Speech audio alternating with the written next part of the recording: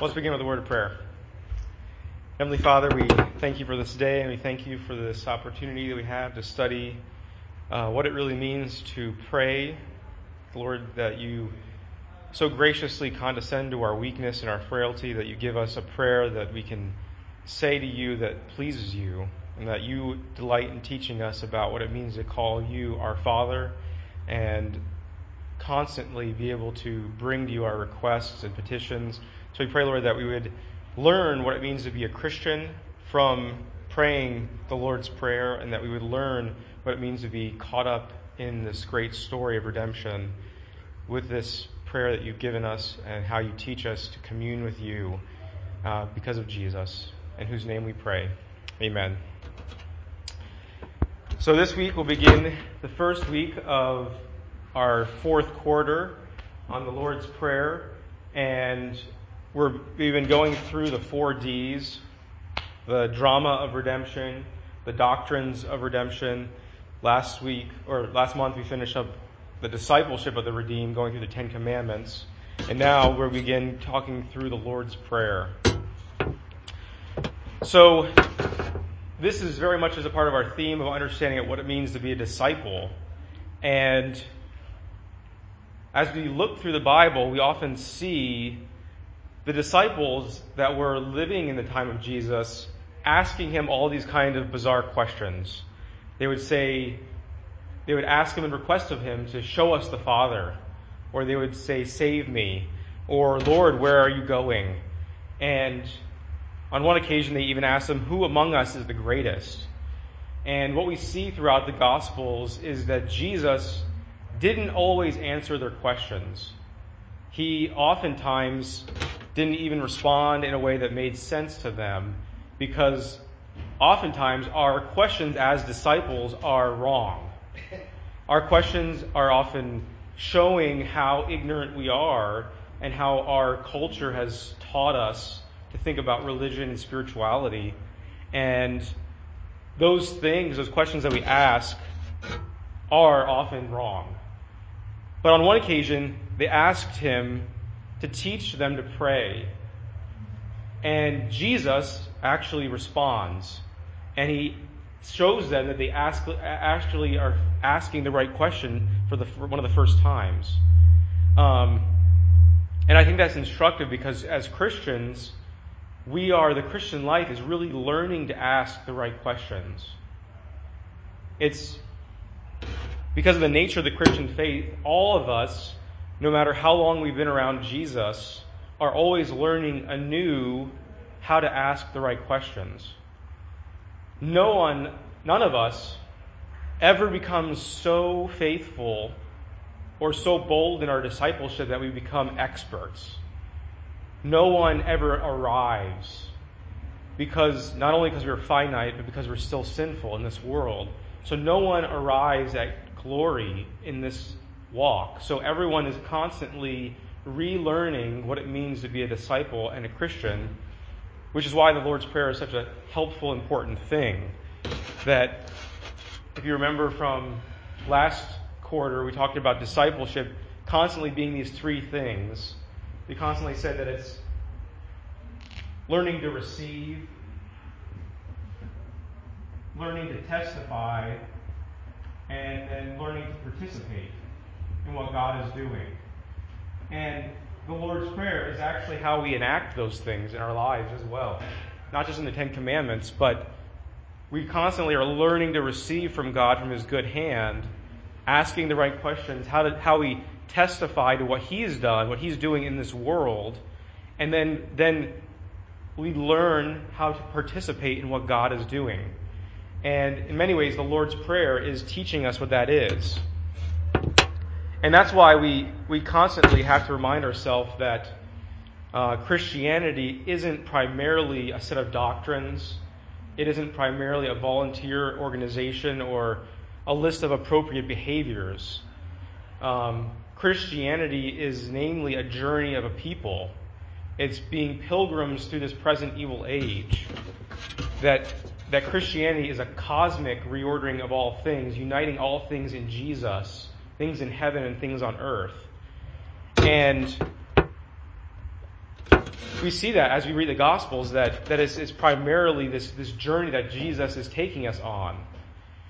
Jesus is constantly on the move in the Gospels, that he went among the villages teaching, and then he called the 12, and he began to send them out 2 by 2, giving them authority, and then he orders them to take nothing for their journey except not a staff. He even tells them, don't bring a bread, don't bring a bag or any money. Because this journey is an adventure. It's a great part of what it means to be on this trip with Jesus, pilgriming on to our heavenly destination, where we're learning how to trust in Him. It's a trip towards Him, trusting in Him over those securities and crutches that the world has taught us to hold on to and to trust. Whether it's bread, bags, or money. All those things that clutter us, that cause us to ask those wrong questions, the Lord's Prayer is constantly taking our eyes off of and learning to trust in Jesus. So this journey is an adventure in a great part because it is a trip. And the Lord's Prayer is a sign to the world and to us that God hasn't abandoned us to our own devices, but that He's present in His people who are on the move, people who are moving away from their old ways and old means of life, and showing that these ordinary people like us have been given extraordinary authority. We've been given the kingdom of God, and this prayer is part of how we are assaulting the realm of evil in this world. This prayer is how we are participating. So we receive God's kingdom. We're proclaiming it through praying this Lord's Prayer. But then we're participating in God's divine assault on this present evil age.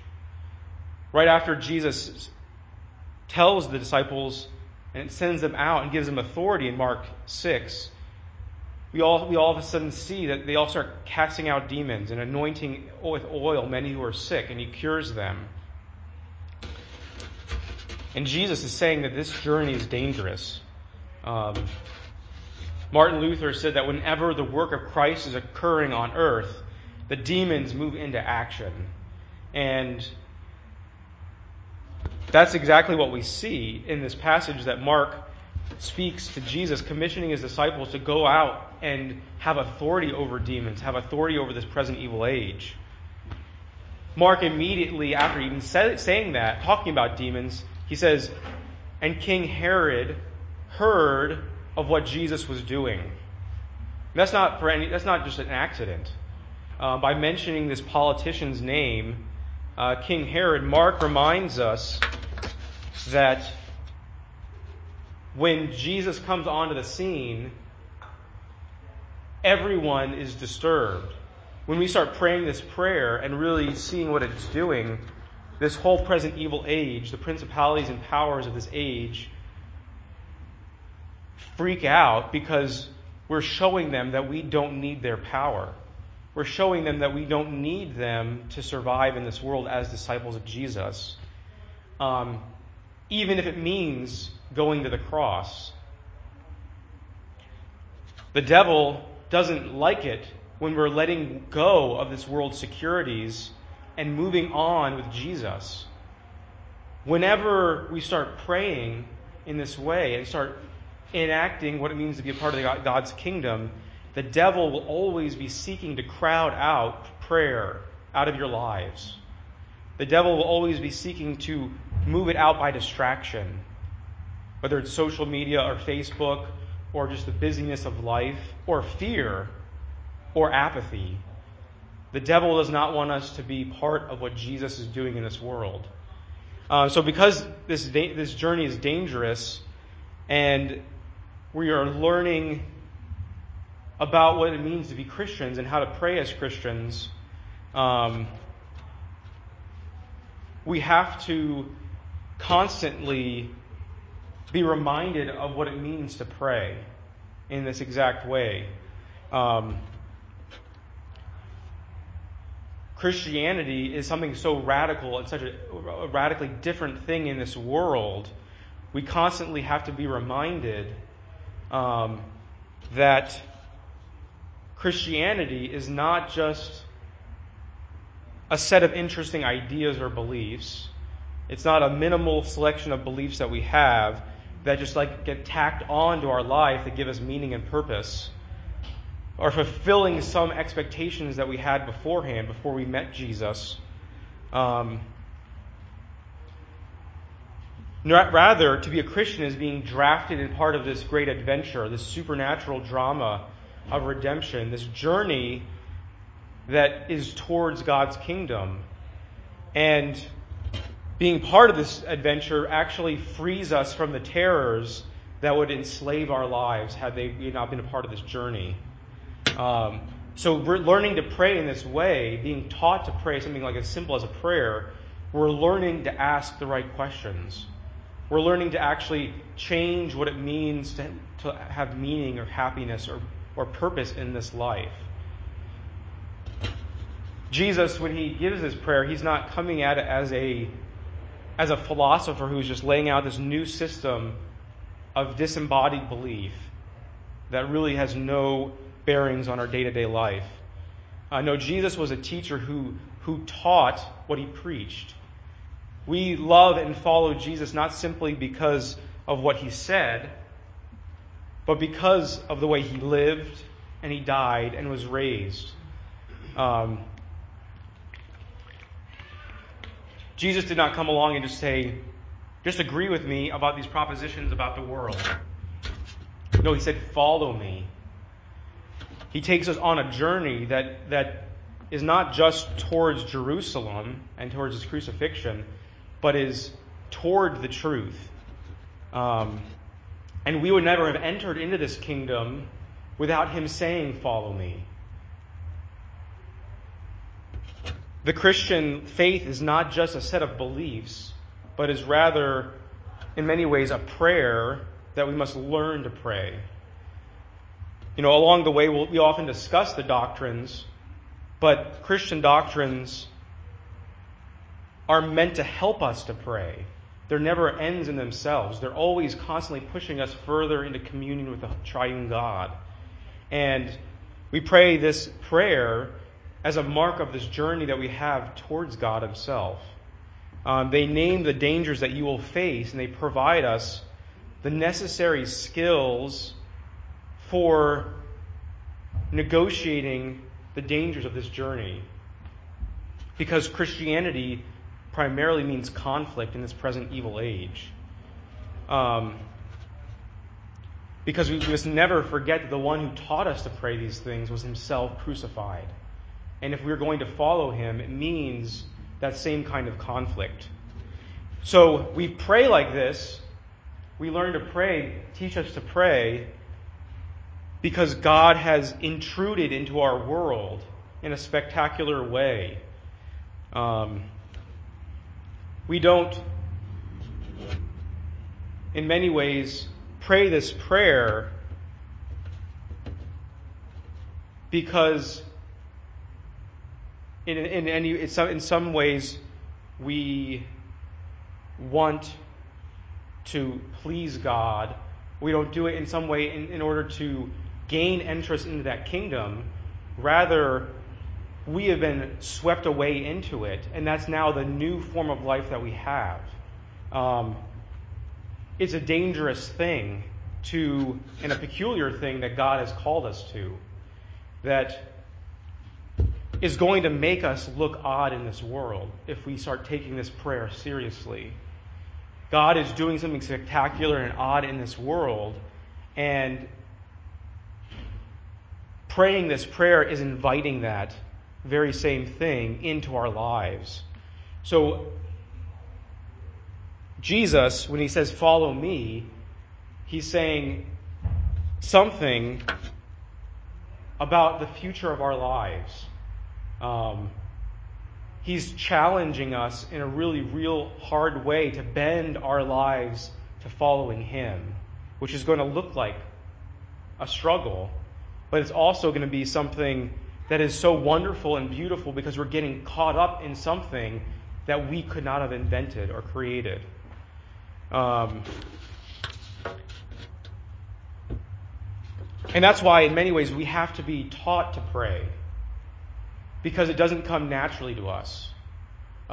Praying in this Christian way is not natural, and it doesn't make sense in the way that we think or in the way that we're taught to make sense. There are all kinds of prayers out there, but the prayer that Jesus is giving us is a peculiar activity that's specifically based on His life, death, and resurrection. We don't decide to become Christians and then find that the Lord's Prayer is just this helpful meaning to express our faith. We don't choose this prayer. In some sense, this prayer has chosen us. It reaches out to us and forms us and invites us to be part of this adventure that we call discipleship. And being a Christian is very similar. That being a Christian is having been initiated into a group of people who are shaped by these peculiar practices. We've been initiated, baptized into God's people, the church, and now we're being shaped by these peculiar practices that have to be taught to us again and again. In many ways, we cannot convince you that Christianity, in some sense, is even true prior to learning how to pray. Now, that may sound really strange, but if you come to the Christian faith with some theory about what it would take to be a Christian, for what say that the Christian faith to be true, that has to be true to my experience of God, or it has to seem reasonable to me, then what we're doing is really worshiping our theory of truth. We're worshiping our experience as God, or reason as divine. And in many ways, like all of those things that we think about as the basis for why we accept Christianity are all of our polite ways of accepting God on our own terms. But most of the things that we see Jesus saying and doing, where He's saying, "Follow me," and then in many ways, it's only through enacting and living the Christian life that we actually understand those truths. We have to, in many ways, start enacting and praying in these ways and living the Christian life for even some of the truths of Christianity to make sense. We don't learn the doctrines and then they lead to right living. In many ways, we learn these prayers and the right doctrine and the right beliefs come to us through those things. Jesus told those who believed in Him, He said, "If you continue in my word, you are truly my disciples, and then you will know the truth, and the truth will make you free." And then He later on says, "I am the way, the truth, and the life." So note first that Jesus called them to follow Him, and He says that they are disciples prior to them even understanding and comprehending the truth. And so as we submit our lives to discipleship, we then learn to be people of the truth. Because truth is not a set of propositions about the world. Rather, truth is a person, Jesus Christ. And we know the truth by coming in contact with this person who has swept us away into His story. Does that make sense? So what Jesus is saying, what Jesus is doing, is saying we actually are being called out as disciples and made disciples. And in enacting these things, being taught to pray in this way, we are then given a new script, which ends up redefining us and changing our minds and our lives as we are in fellowship with Jesus. And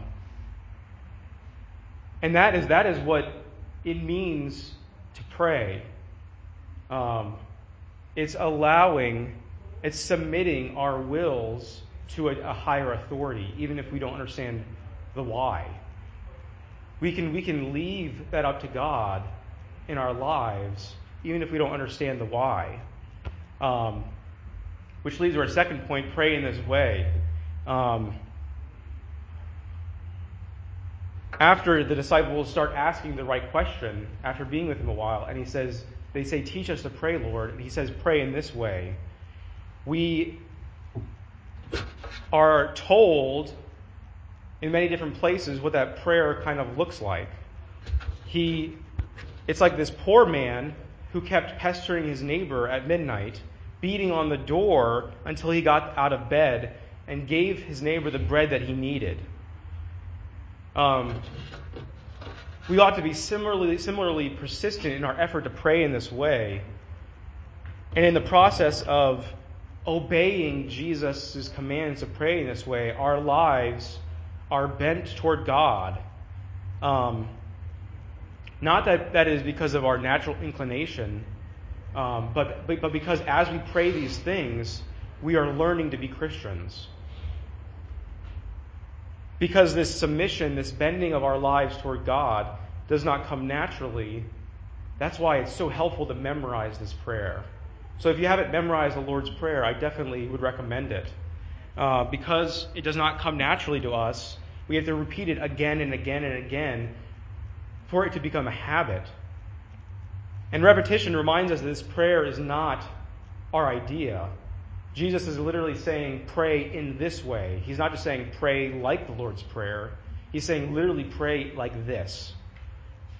And only when we start committing things to memory can we actually commit it to our hearts. We often think it's the other way around. We often think that we have to have a spontaneous prayer life for it to affect our hearts. But the Christian heart, the Christian life, is one that is constituted by memory and constantly remembering God's faithfulness.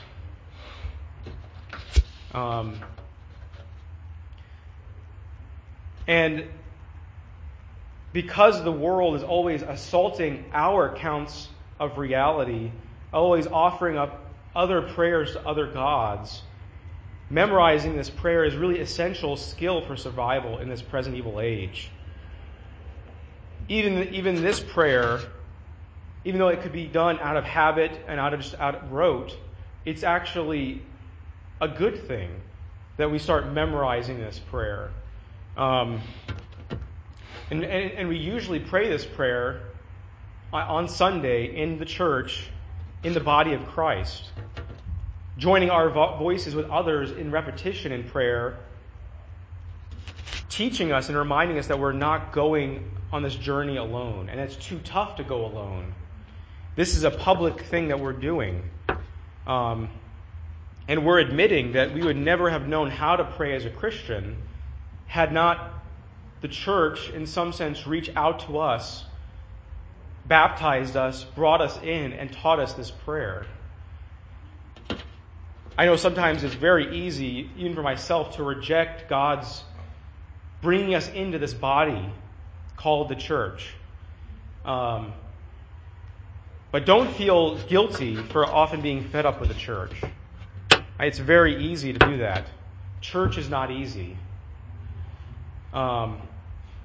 Yet at the same time, it's our claim that living into your baptism, leaning into it, and learning to pray this in public in the body of Christ, that's the actually thing that will make us really happy, that will make us truly happy. The good life that is getting us swept up into something that we would never invent is the very thing that we actually need. If we're going to live the life that we invent, we're going to see how hollow and empty that is, because it's no greater than our own thoughts. But we are actually getting swept up into something that's bigger than ourselves, something that's cosmic, something that spans thousands of years and generations, that is a cosmic battle against evil of this world. And learning this prayer is one of the ways that we do that. We're allowing it to become second nature to us, to become a habit. And we pray out of habit. I don't know about you, but sometimes it can be easy to feel guilty that when we pray the Lord's Prayer, we're just not even thinking about it. We're just going through the motions, just saying the words out of habit. But I think that habit is a good thing. Most of the really important things that we do in life are out of habit. whether it's eating or sleeping or shaking hands with somebody or hugging children out of habit. Some of the things that are too important to life we can't leave up to chance, and we have to do them out of habit. Some things in life are too difficult to be left up to being spontaneous, just bubbling up out of us out of spontaneous desire. Things like telling people that we love them, or even this, praying to God. So we often do them out of habit, and that's a good thing. Doing it over and over, week after week, telling the same stories and singing the same songs. I love how C.S. Lewis put it, like the problem of constantly reinventing the wheel of spirituality. He talked about the problem of constantly reinventing worship, where we're constantly thinking about new ways to make it spontaneous. And he says at the end of the day, we actually aren't worshiping God, because we're so caught up thinking about the mechanics of shifting gears while we're driving, learning a new thing again and again, that we can't lose ourselves and forget those things and actually think about God.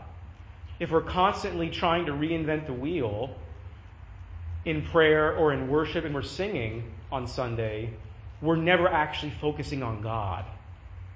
And so it's a good thing that we get caught up in these habits and not thinking about those things in themselves, because then it lets us lean into God for the first time when they're done out of habit.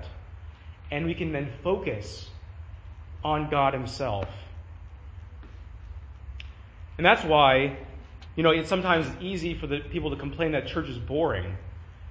Because we do all these things out of habit over and over again. Well, we shouldn't defend boredom, because I think it really takes away the joyful character of the adventure of following Jesus. We want to say that habits are important, particularly in our faith, because it's so against our natural inclinations. This faith is so deeply at odds with what the world teaches us and ingrains in us, and all our widely held assumptions. Therefore, we have to do things out of habit, because it's so difficult for us as Christians to pay attention to God in a society that's so filled with distractions. I don't know about you, but it is extremely difficult to pray in our world of distractions, or even to feel that God is there. And that's why just praying this prayer, even when you don't feel like it, is so important. Having this prayer in our vocabulary, in our hearts and our minds, again and again, is us slowly bending our lives towards God, having God's thoughts and desires become ours. So,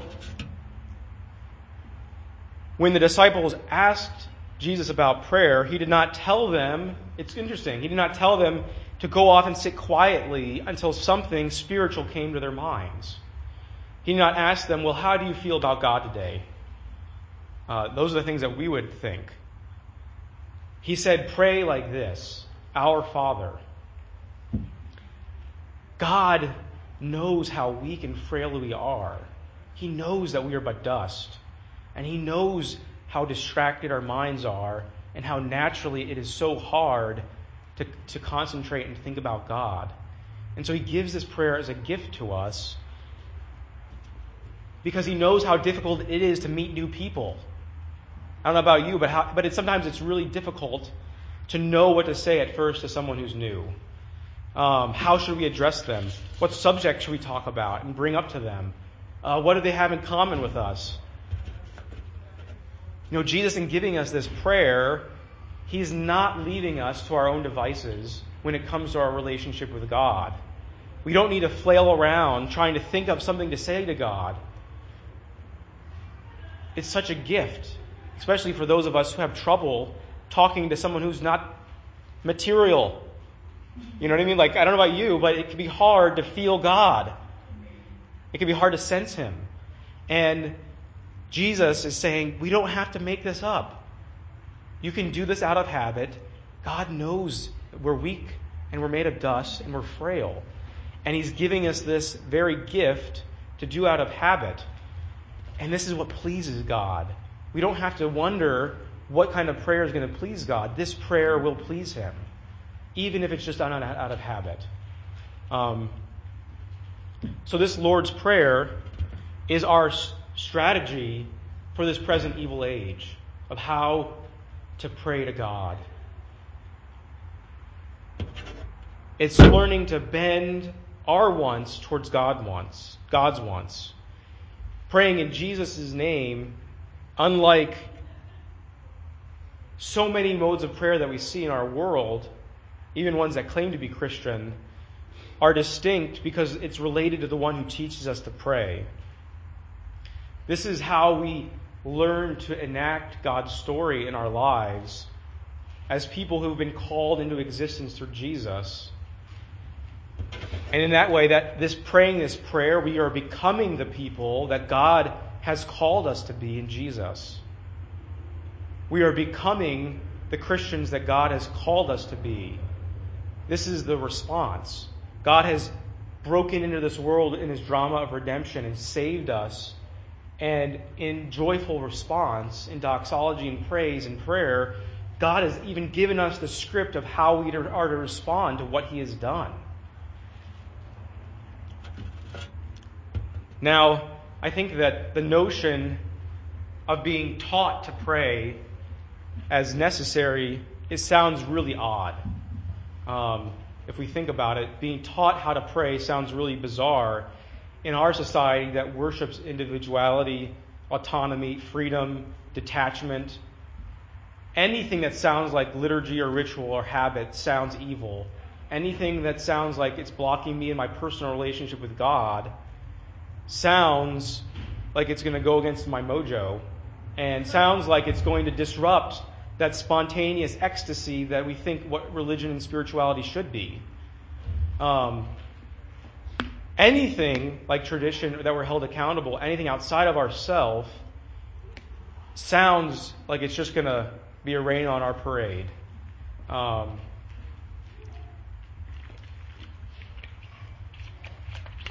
And because of that, we think we can pray by ourselves. We think we can make it this thing that we're doing all alone. But that really misunderstands what's going on in the world. Someone is always teaching us. Someone's always informing us. We're taught by everything to worship something. We're immersed in this world, in this drama, in these competing doctrines that are shaping us and teaching us what to pray. They are shaping us and teaching us what to worship and to rejoice in and to be happy in.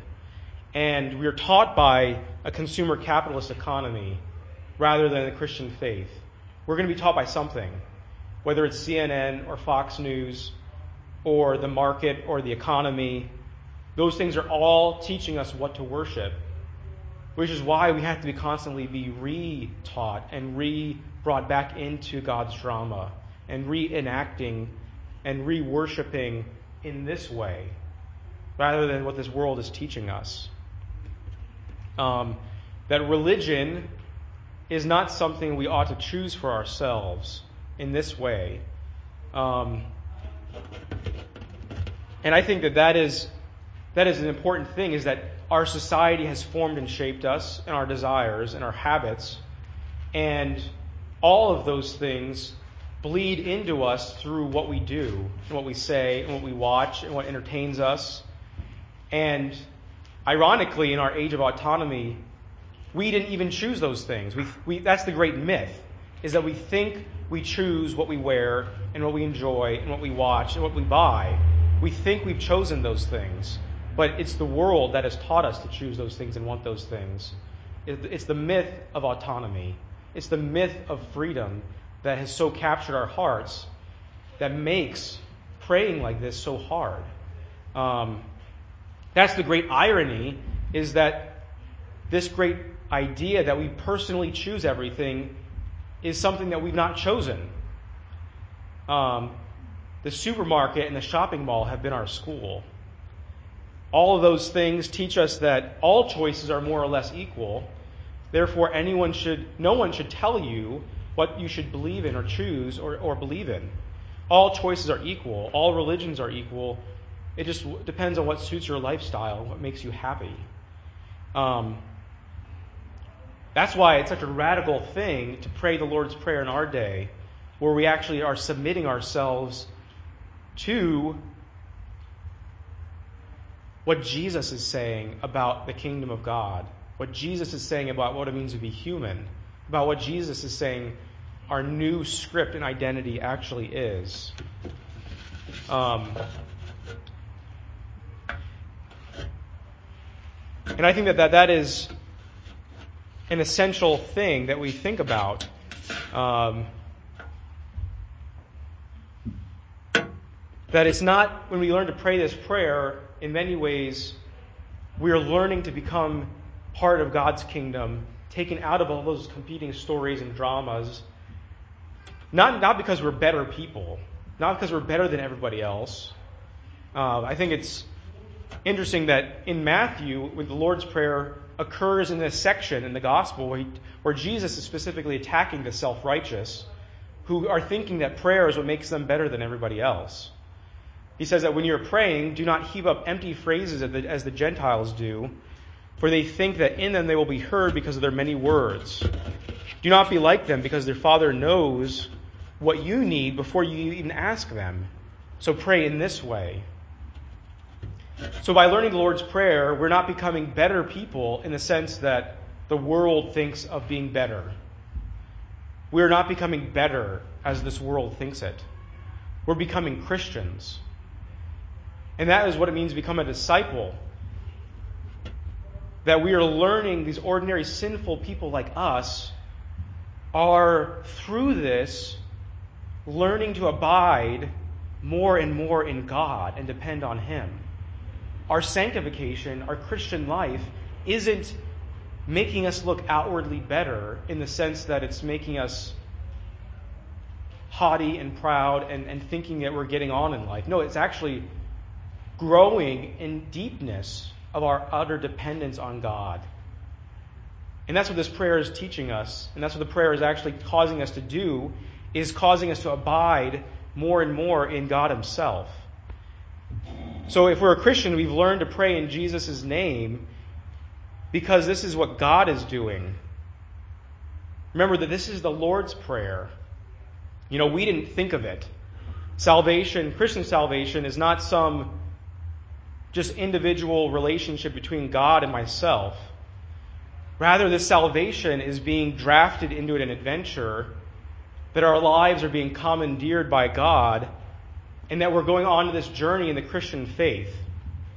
And so this prayer is teaching us to say Our Father as a way of participating and naming what it means to be saved. That God is making us part of His kingdom in which we are saved from the world.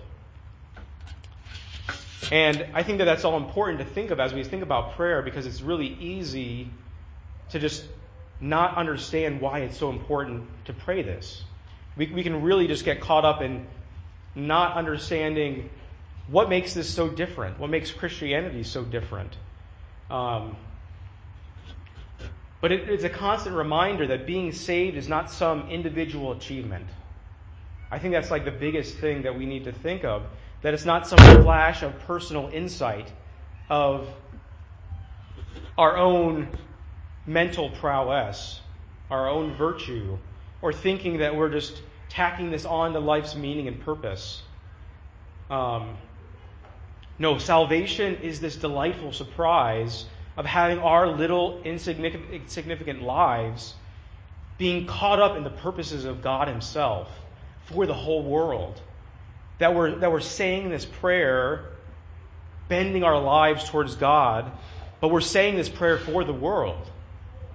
We are prophet, priests, and kings because we're united to Jesus, and we're saying this prayer in Jesus, and we're saying it for the world, that His kingdom would come and it would break down this evil age, and everyone around us would get swept up into this amazing thing that God is doing. And so Jesus is telling us to pray in this way because it's this lifelong act of bending our lives towards God in the way that God has offered, and being caught up in what He is doing, participating, what we said, Not just receiving, not just testifying what he's done, but participating in what he is doing. It may be curious to talk about this idea of bending our lives towards God. What do I mean by that? Why don't we just talk about believing or believing these different things? Why is it important to bend?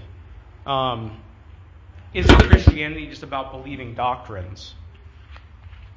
I want to say no, not because doctrines are unimportant. I know. Shocking. I think this is one of the things that we really go to the other extreme on the pendulum in thinking that Christianity is about doctrines and facts. These objective propositions that are somehow going to then change our lives. That ideas in some sense have consequences. Well, that's somewhat true. Doctrines are important, ideas are important. Doctrines, propositions about the Christian faith, like God is love or God is Father, Son, and Holy Spirit, are derivative of the practices like worship and prayer and how, like Christian understanding of sex and money and life. Doctrines and beliefs are efforts to remind us why it is important to do those things and how we pray and how we live. The Christian church came up with the doctrine of the Trinity because of how they prayed. The Christian church and the early church didn't just think about the doctrine of the Trinity and therefore change their worship practices in church on Sunday. If you actually look at it, they said, well, why do we pray in Jesus' name? It must mean that we're praying because He's God, equal to the Father, co-equal with the Holy Spirit. That's why we believe in the doctrine of the Trinity. So it's always and ever from the practices of the Christian life that we then move to our doctrine. So that's why you can have a little old lady really communing with the person of Jesus, not knowing how to define the doctrine of the Trinity, but they're really communing with Jesus. And it's okay. They don't have to be a theologian. They don't have to. Because the Christian life is getting caught up with this person, with the three persons who are God, and learning to bend our wills and our lives to Him and live with Him. And as we learn more and more about those things, this is what we said at the beginning, that the doctrine helps lead, or the drama that we're caught up in helps lead to the doctrine, which helps lead to doxology and discipleship. And they're just a constant movement where we're just being caught up in all those things. So they're never ending because we're never going to arrive. We're never going to become experts. It's always something that we're constantly having to go further up and further in. And man, that's why Christian prayer is something so distinctive. Any questions or thoughts before we move on? So Jesus is teaching us to pray in this way because this is what it means to be a disciple. Yes, sir. Question. Faithful old lady devoutly praying to Jesus. What if she's a Jehovah's Witness? What if she's a Jehovah's Witness? What do we say? What we would say to that is the specific way in which they're personally communing with Jesus is kept in the guardrails by the doctrine. But the doctrines themselves are not the person of Jesus. So the doctrines are like maps that are helping us, guide us to the experience of communing with the triune God. And those are the things, are the guardrails that keep us in the knowledge that this is really who you're communing with. So if it's outside of that, then we would say that they are not communing with the living God. If they are not following into that map and trajectory. So the doctrines are merely the map of all of these people's experience of the living God. They're not God Himself. And they're helping us, because this is something that we've received, helping us, guiding us into that prayerful communion and an actual experience of God. And that is what the doctrines are telling us, what is inside and outside the boundaries of that experience. Does that make sense? So it's not just an experience itself that we say, oh, well, then you must be worshiping God or praying to God. It's the whole package deal that we're caught up in the center of. And I was merely saying, for our context, it's very easy to think that the doctrines are God himself, or that knowing the facts are equivalent to knowing Jesus. That's what I'm saying. Does that make sense? Yeah, totally. I had a Bible college professor who used to always pose the same question in different ways, which was, how much heresy can a person hold and still be a Christian? Which it like brought to light that that's a continuum, you know? Right. It's not a waffle. There's not like these super segmented boxes. Yeah. Everybody's on a continuum scale of heresy, greater, lesser. Yeah. Even within the church, even the various churches under heaven. Yep. Filled with error. So. Yeah, and it's just something I always thought. I always think about. Mm-hmm. And a big part of that is. What does that mean if they have a poor doctrine of Jesus? Yeah, and I think a big part of it is also like, where are we receiving? We can, in some sense, everyone has to depend on something from some other people. Like, we have to constantly we're always receiving something in a tradition, and we're always receiving all of these things, these good gifts, in communion with some kind of tradition. And so we can depend and lean on the knowledge and wisdom of the church, not having faith in that, but in some sense, the way that we actually know we're communing with God is through His Word and His sacraments and through the body of Christ. So we can even be in error with certain things and truly commune with Jesus, because we are receiving Him as a person in that context. And that is why it says, like, where 2 or 3 are gathered in my name, I am there. And that He's using these means to commune with us. And like we don't have any other safeguards besides the preaching of the Word and the sacraments and discipline in that sense. But all of it is for the focal point of communion with the triune God. If it isn't leading us to those things, then we should not do them. Like, that's like the whole purpose of them, is to lead us to this. I don't know if that's helpful.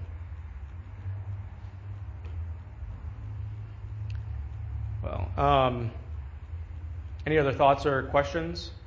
I think before we close up for the day. All right, so I didn't get as far as I wanted to today. We got to the first 2 points of teach us to pray and pray in this way. I think that's just always how it is.